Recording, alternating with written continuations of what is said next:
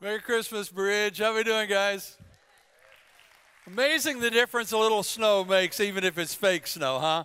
But I got to be honest, I think the preaching pastors have better rhythm than the worship pastors. What do you say? Can I get an amen in the house? So good to see you guys this morning on this Christmas Sunday morning. I'm sure that you're just relaxed. All your cooking is done and your gift buying's done. And everything's wrapped and you're just chilling out till Christmas Eve. I see the stress in your eyes. I won't keep you too long today, but let's continue this consideration of what an important event this is, both in our lives and for the world to come. For those of you that are new, we're in a little mini-series where we're talking about some of the prophetic names of Jesus. In other words, the names that were given to him prophetically 800 years before he was born, and specifically given to us by the prophet Isaiah in chapter 9, verse 6. If you've got your Bible, you can flip there. We'll put it on the screens. You can go to the Bridge NC app and follow along. All the scriptures are there.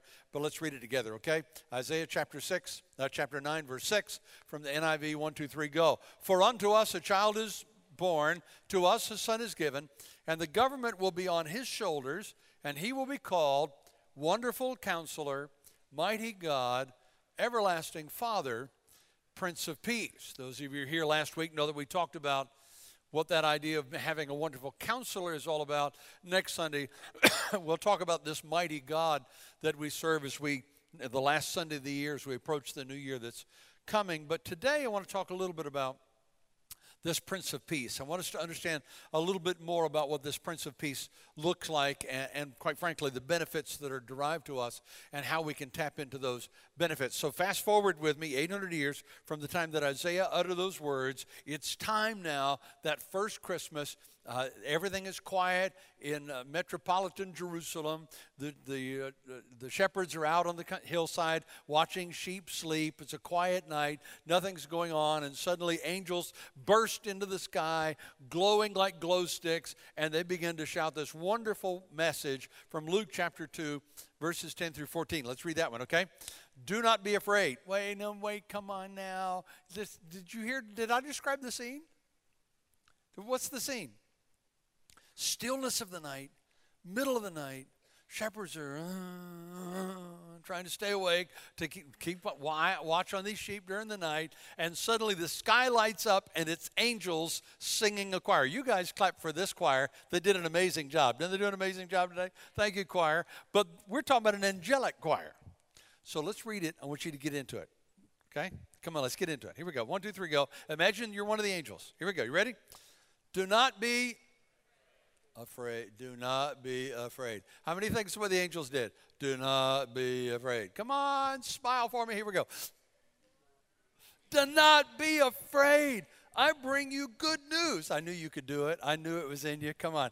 I bring you good news of great joy that will be for all the people. Today in the town of David, a Savior has been born to you. He is.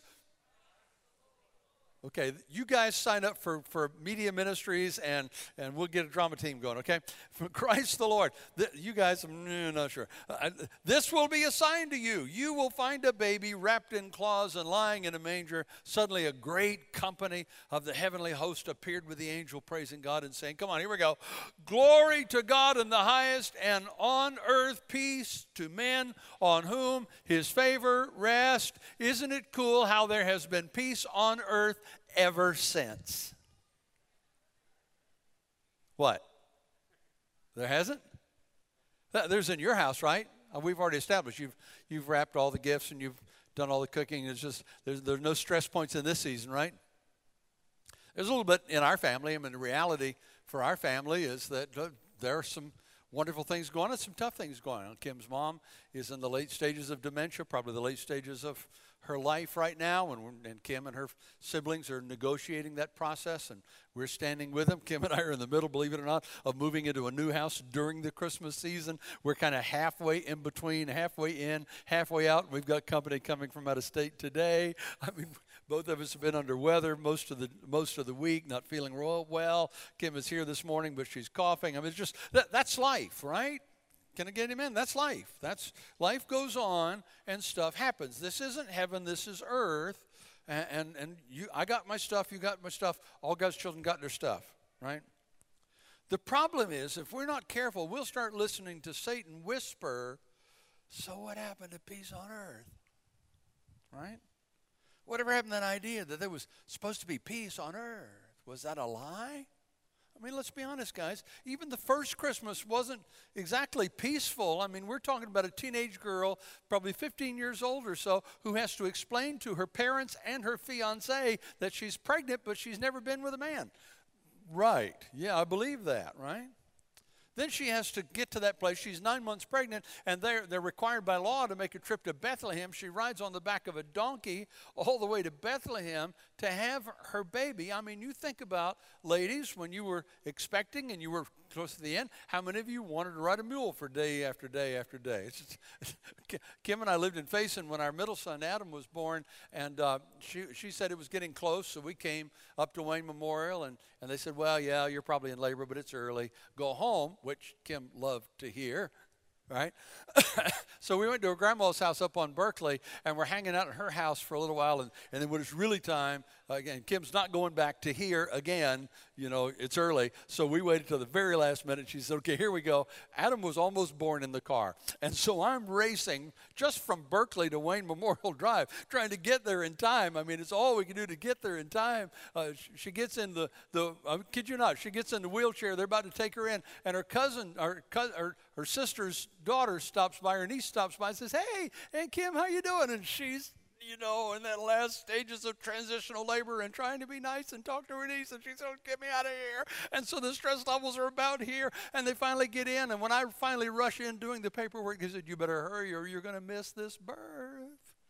I mean, it's stressful. I can't even imagine what Joseph was feeling at the idea that not only did they not get to the hospital, there was no hospital. There wasn't even a bed. I mean, how many of you dads, your highest hope in life is that your children would be born in donkey poop? I mean, come on, that's not exactly the vision that we have for a peaceful marriage. So when do we get to the peaceful part? When does that happen? And then, not long after the baby's born, Herod, who's so paranoid about losing his king, hears word that there might be a new king born, and so he decides he's going to kill that baby and winds up saying, well, let's just kill all the boys 2 years old and younger to make sure we get them. I mean, this is not a peaceful period in history, guys, or for anybody. So how do you reconcile peace on earth with all of that? I mean, did Jesus fail? Was it too hard a task to pull off? The quick answer to that is no way. He is Wonderful Counselor, and he is Mighty God. That's who he is. But what's the deal? The answer lies in looking at the name a little more closely. And so that's what I want to do this morning in the few minutes that I've got with you. I want to look a little more closely at the name. If you noticed in Isaiah's prophetic words, every one of the names is a compound name. There's two parts to the name, and you have to understand both parts of the name in order to understand the full name and what he's saying as he describes. Remember, I told you last week, names in Scripture mean character. They mean attributes, and so you have to look at both parts of the name in order to understand the character and the attribute that we're talking about. So, prince in the Hebrew is the word sar, and sar literally means the one in charge. Sar means the Lord. We don't use that term very often, but it's the CEO. It's the big kahuna. It's the chief. It's the general. Whatever term you want to use. You know, Russians use the name czar to say the one who's in charge. Well, that's Tsar is the Hebrew for what became czar in the English. So the Tsar is the one in charge. Peace is the Hebrew word shalom, that actually means rest. It means wholeness. It's more than just, you know, I'm not nervous right now. If a Jewish friend wishes you shalom, then what he's saying is I want you to be whole. I want you to be completely healthy. I want every aspect of your life to be working. I want a sense of completeness, body, soul, and spirit. That's what shalom means. And so shalom combines this idea of the supreme commander, the one who's in charge, combined with this idea of completeness and wholeness and rest. So think about my question. What happened to this peace on earth thing? I'll give you a hint. Those two things have to go together in order for it to be true. So here's the bottom line. I can't have shalom without sar. Let me say this again. I can't have shalom without sar. Say it with me. I can't have shalom without sar. The problem for many people is they want the shalom, but they want to be in charge of their own lives. And you can't have shalom without sar. We'll unpack how to get that shalom in just a minute. But first, let me just mention a couple of ways, just kind of whet your appetite, that he brings this shalom, that he brings this wholeness, this completeness. One is that Shar Shalom brings comfort to our lives. Here's what Jesus said, John chapter 14, verse 27. Peace I leave you, my peace I give you. I do not give to you as the world gives. Do not let your hearts be troubled. Do not be afraid. Whose peace is Jesus giving us? What does it say? Hello, are you out there? It's his peace. Let me illustrate that for you. I remember, believe it or not, I still remember when I took driver's ed. How many of you remember taking driver's ed? One of the most peaceful experiences of your life, right?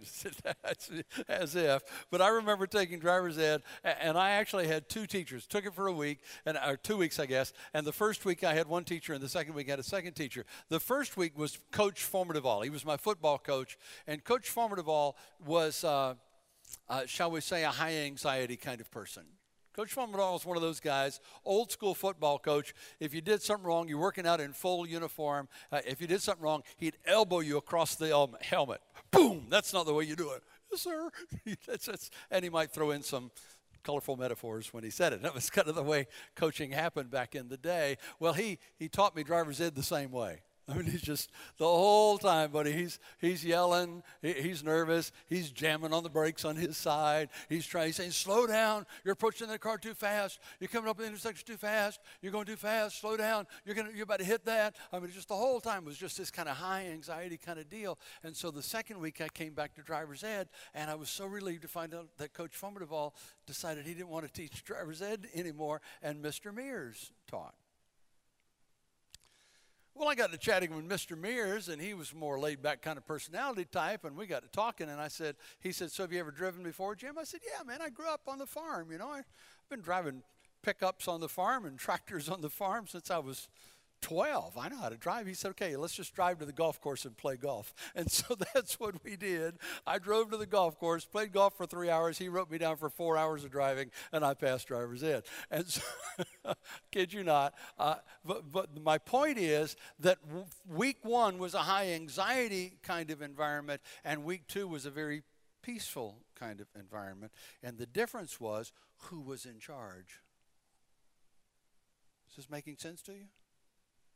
Jesus said, peace I leave with you, my peace I give to you.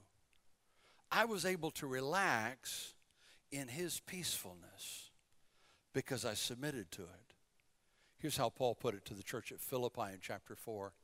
Do not be anxious about anything, but in everything, by prayer and petition with thanksgiving, present your requests to God, and the, say it with me, peace of God. Whose peace? God's peace, which transcends all understanding. What kind of peace does he have? It's so amazing you can't even understand it. You can't even wrap your brain around it. You're at peace, and it doesn't make sense logically to be at peace, but you are. That's the kind of peace he gives. What will that do? It will guard your hearts and your minds in Christ Jesus. So where do you go? Here's the question. When the stresses of life begin to build.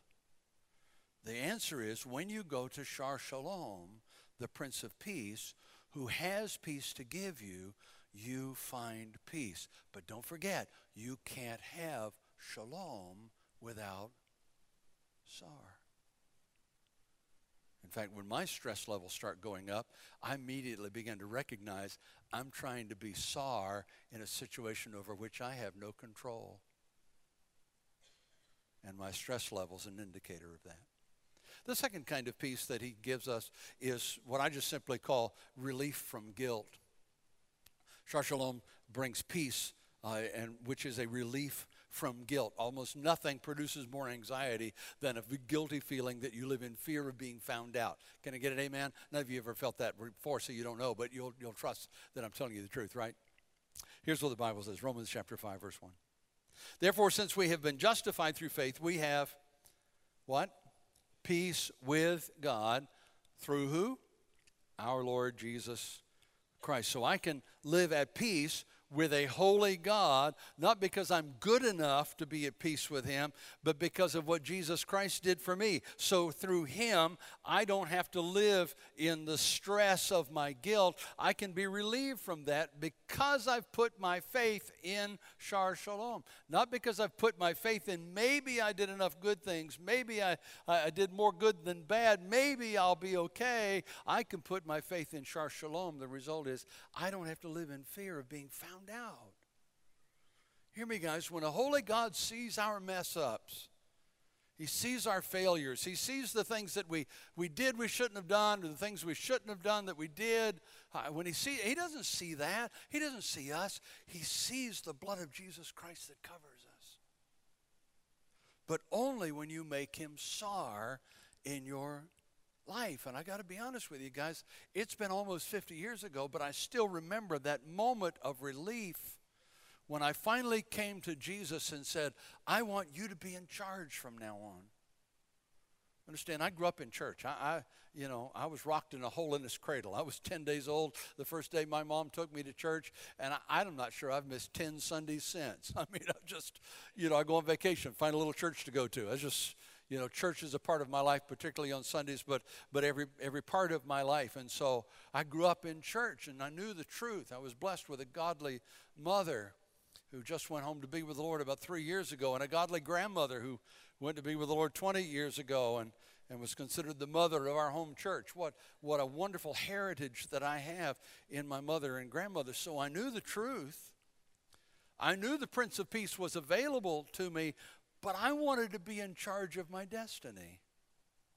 I wanted to be in charge of my life. I wanted to make my own decisions. I had a plan for my life. I knew who I was going to be and what I was going to do. I was going to be a rock star. I mean, I just knew I was going to rock out and I was going to be famous and rich and all that. I just had all kinds of dreams of what I was going to be one day. And every now and then, I would say, man, I'm at peace. I'm just feeling good. This is coming together for me. But every now and then I'd be at a party. I'd be about 3 sheets in the wind. And it'd wash over me, there's got to be more to life than this. There's got to be more to life than this. Tell me this is not all there is. And it would just wash right back over me. And yeah, I abused alcohol, and I abused girls, and I abused people, abused myself during that period, all trying to put a Band-Aid on the guilt that I carried because I knew I was wrong. And then I gave my life to Jesus.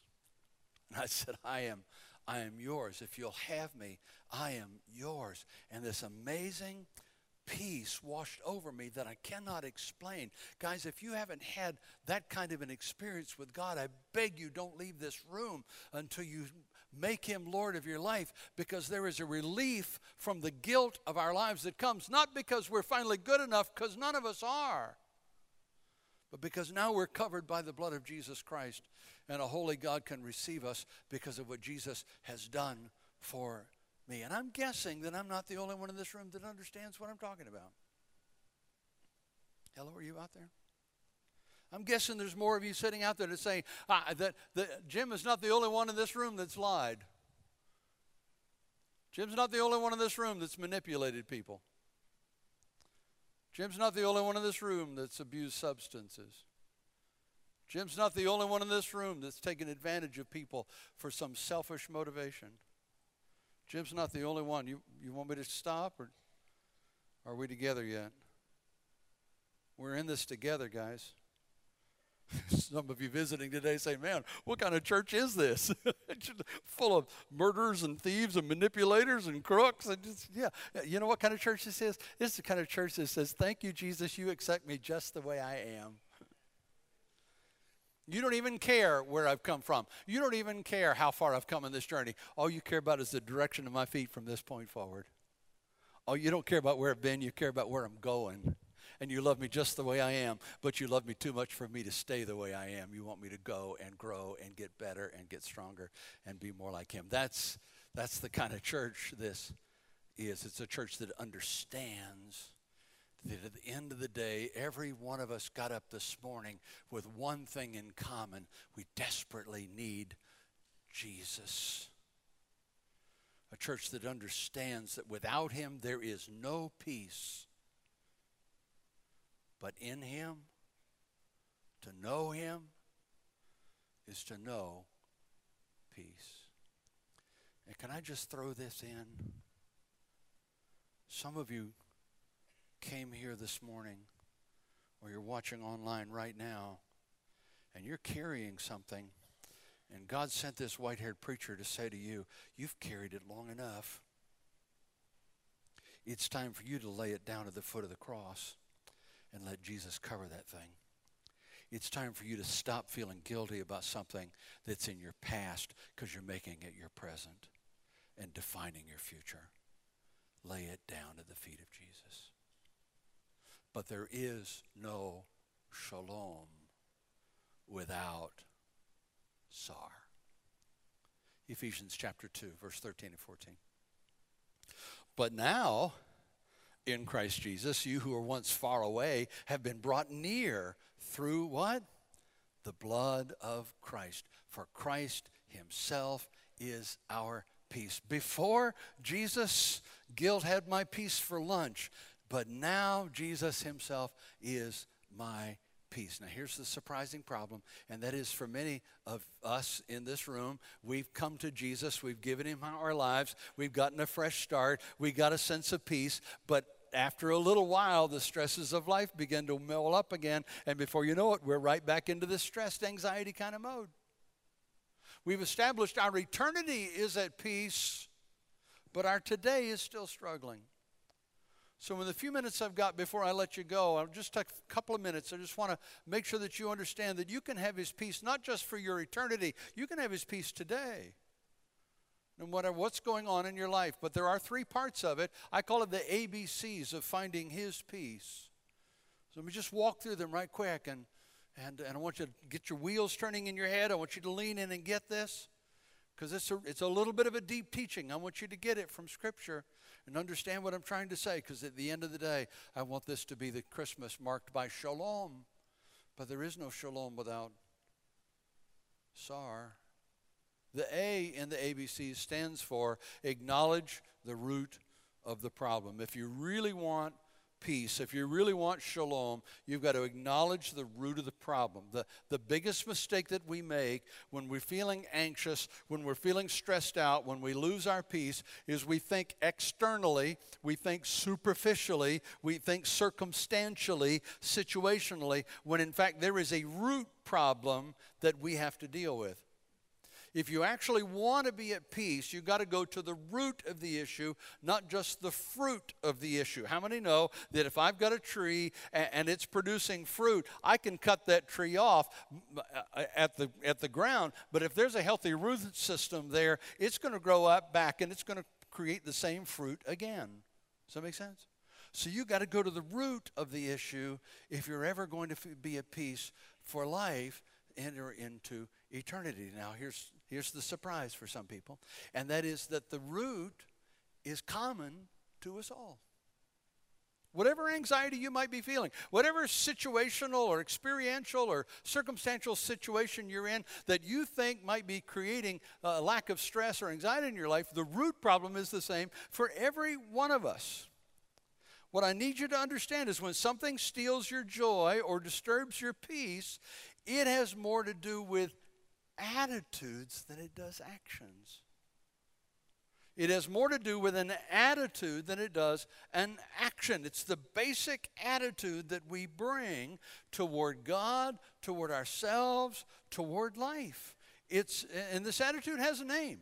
It's not a word you hear very much these days. It's not a very popular word these days. It's not a word that a lot of people like to use. We've come up with ways to say this in kind of easy ways, so it's a little more palatable. We try not to talk. You don't hear politicians bringing it up. So it's kind of uncool and unhip to say it. It's not very sophisticated. We try to sugarcoat it, but there's a word.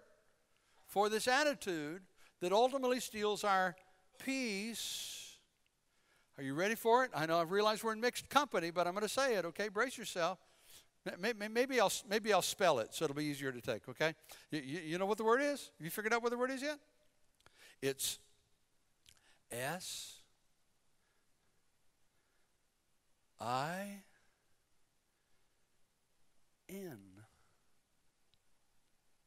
It's sin.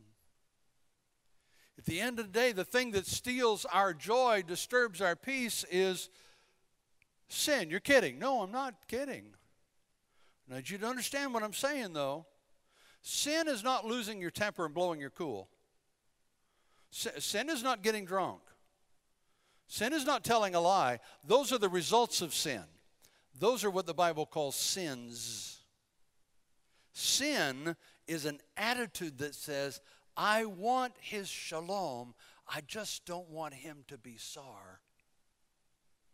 Sin is an attitude that says, I want what he has that will benefit me, but I want to be in control of my own life. I want to be the captain of my own fate. Thank you very much. I will be my own sar. That's the attitude that is at the root of every problem we ever have. And if you want shalom, you've got to go to the root of the problem. The root of the problem is not sins, it's sin. It's an attitude that says, I can handle this.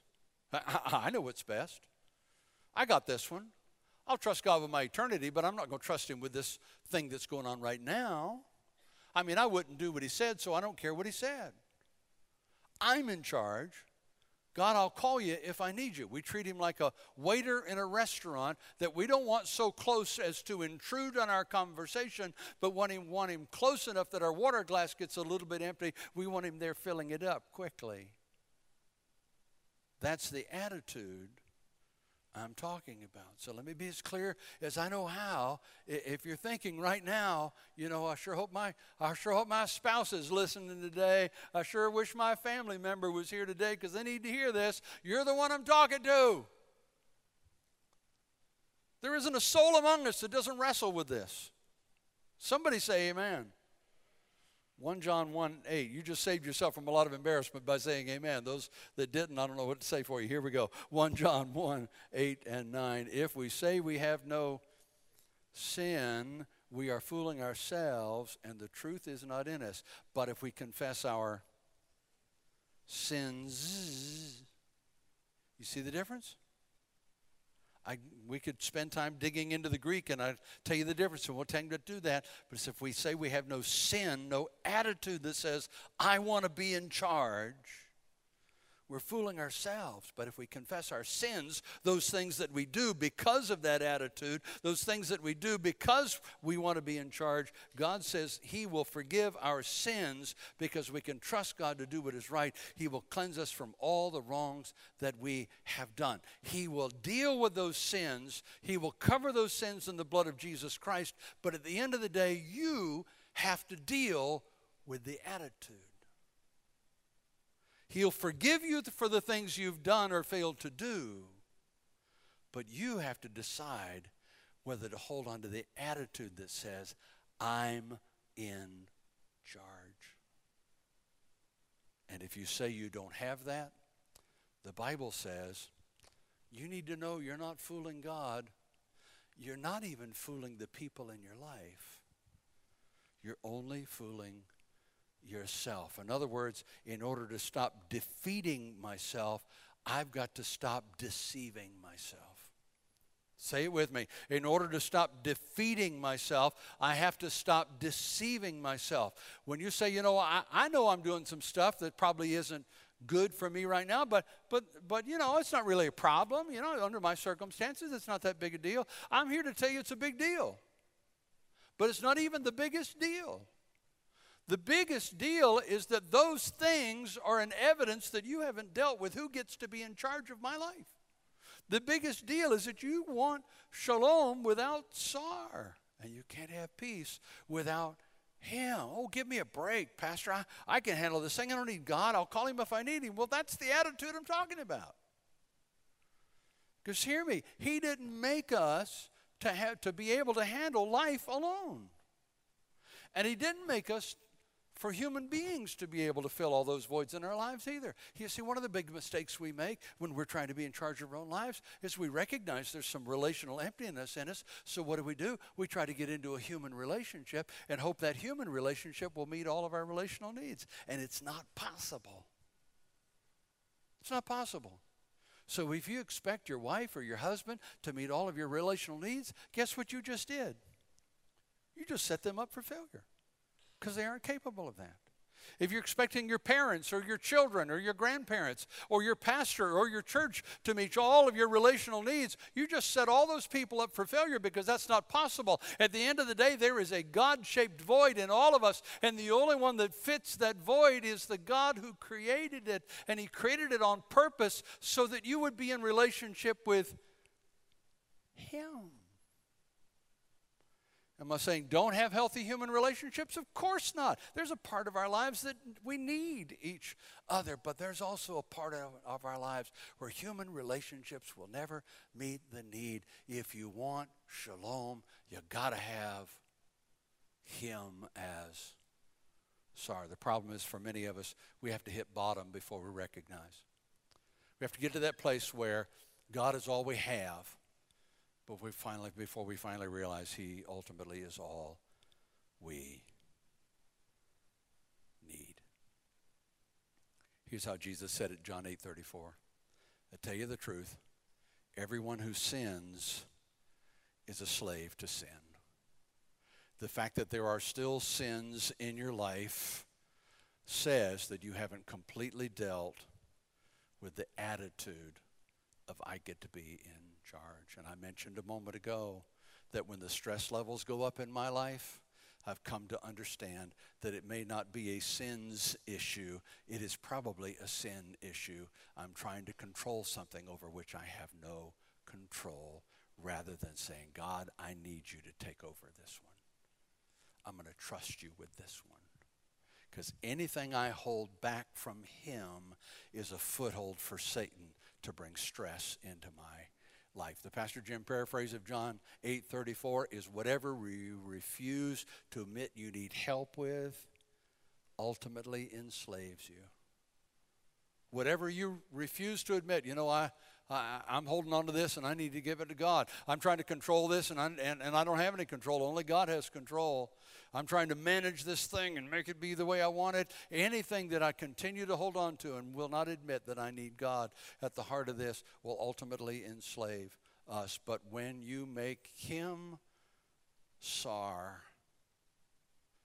you just took a huge step toward peace. I need to let you know that you're not likely to deal with the stuff. I realize that was a kind of a meaty teaching for you to wrestle with and struggle with, and I hope that we'll continue to. But I also need you to know that you're probably not going to do A or C without B. And B is simply, you got to believe Jesus came to bring you peace. You got to believe that He really did come to bring peace on earth, on whom His favor rests. You've got to really believe that peace is available to you. Romans chapter 7, verse 24 and 5. Who will free me from my slavery to this deadly lower nature? Thank God it has been done by Jesus Christ our, what's the word? What are some other words for Lord? Sar?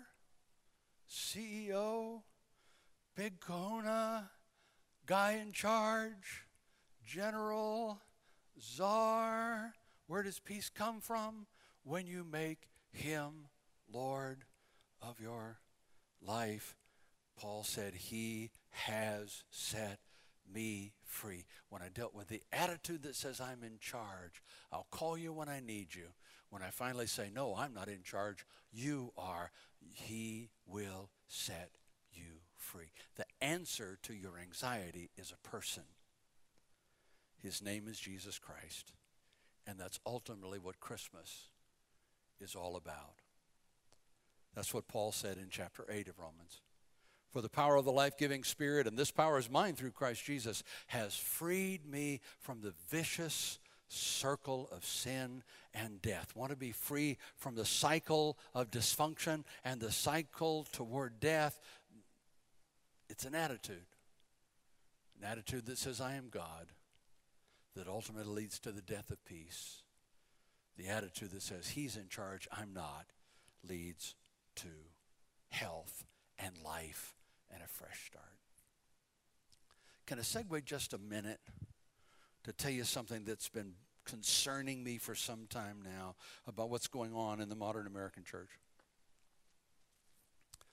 An awful lot of times we find ourselves talking about church from a consumer perspective, a consumer mentality. And we say, well, boy, church was really good today. Boy, the music was really good today. Boy, the preacher was really funny today. I had a good time today. Boy, the preacher told me some things today that just, really made sense.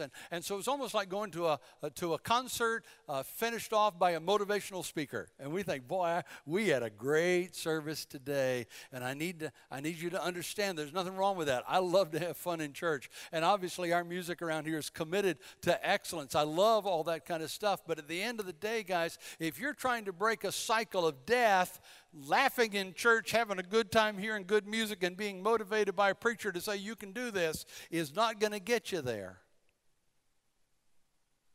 It'd be kind of like going down to the beach and finding a dead seagull and picking him up and saying, okay, let me teach you some techniques of aerodynamic design, and then throw him up in the air and expect him to fly.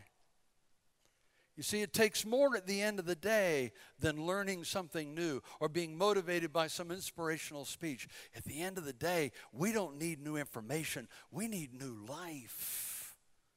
And he's the life giver. And so it begins by saying, yes, I want your shalom, but yes, I want you to be my sar. How do you get that? By acknowledging that we don't always get that right. And by believing that Jesus really did come to give you peace, which leads me to the final thing, and I'll hush. And that is this letter C says, I commit all that I am to Shar Shalom. And that's where the rubber meets the road, guys. On this Christmas Sunday, you may say, boy, that was kind of a heady or heavy message, Pastor, for Christmas. I thought we'd just kind of read the Christmas story and have some fun. Yeah, but this is the heart of the Christmas story, guys. This is why Jesus came. This is what he came to do. He came to give us peace. But the only way that peace comes is when he, in fact, is the Prince of Peace in our lives. And you can't give him some areas and hold on to others, because those that you've held on to become a foothold for Satan to bring anxiety into your life. This is a Jesus gets to be CEO or not. He will not be your co-pilot, because then you will crash the plane and he'll get the blame. He's either the pilot or he's not. So how do you do? 1 Thessalonians 5. May God himself, the God of peace, sanctify you. How? Through and through. That's every corner, every nook and cranny, every part of your heart. Sanctify means to be set apart, made clean, available for his service. All the way through, may your whole spirit, soul, and body be kept blameless for the coming of our Lord Jesus Christ. That's what we're looking for. That's where shalom lives. When I say, Jesus, I am yours. Let's pray. Keep your heads bowed for just a minute. I want us to pray together, but I'll illustrate this one more time before we pray. I had the privilege of praying with a man who became a good friend. Came to Christ. He was close to 50 before he came to Christ. A lot of alcoholism in his family and a lot of alcoholism in his life. Big into sports. He played college ball at a premier school, actually. Was in the NFL draft. Wound up in the Canadian Football League for a couple of years before he blew out his knee. His whole identity was sports and football, and he fell into alcohol to drown his pain. He worked and, held down a job, but he wasn't at peace for the next 20 years. when I had a chance to meet him and introduced him to Jesus, the potential that Jesus could be his peace, he said, Meriden, where do I sign on for that? That's what I need. That's what I want. He asked Jesus to come into his life. Some few weeks after that, I was talking with him one day, and he said, Pastor, I'm really excited about my new relationship with Jesus and where it's going to take me. I got to be honest, I'm still struggling in a bunch of areas of my life. He said, I've put Jesus on my team, he said, but my team's still having a bad year. And I said, Steve, I'm glad he's on your team. When is he going to become general manager? And it rocked his world. He did a double take and said, I don't know. That's a big one. Yes, sir, it is. But peace, shalom, is on the other side of that decision. So my question to you this morning before we pray, whether you're here in the room or you're watching online, my question to you this morning is, okay, maybe he's on your team. Is he general manager? Is he the one calling the shots? Is he the one setting the agenda? Is he the one defining who you are and how you view yourself? Chances are, if he's not, anxiety is a part of your life. Chances are, if he is, you're at peace no matter what life throws at you. So if you're not there, if you can't say, man, when Jesus came, it really is peace on earth, not circumstantial, down deep, a peace that passes my own understanding. If you can't say that, would you pray this simple prayer with me? Pray it out loud, pray it silently, but goes something like this. Jesus, I don't just want your peace, I want you. And I don't just want you on my team, I want you in charge. I keep messing things up. I want you to give me a new life and a fresh start. All I am from this point forward is yours. All I have, all I do from this day on is yours. And I thank you for the peace that will come, because I believe that's why you came. In Jesus' name. Father, you know who's praying. You know what's going on in every individual, every family that's represented in this room and online.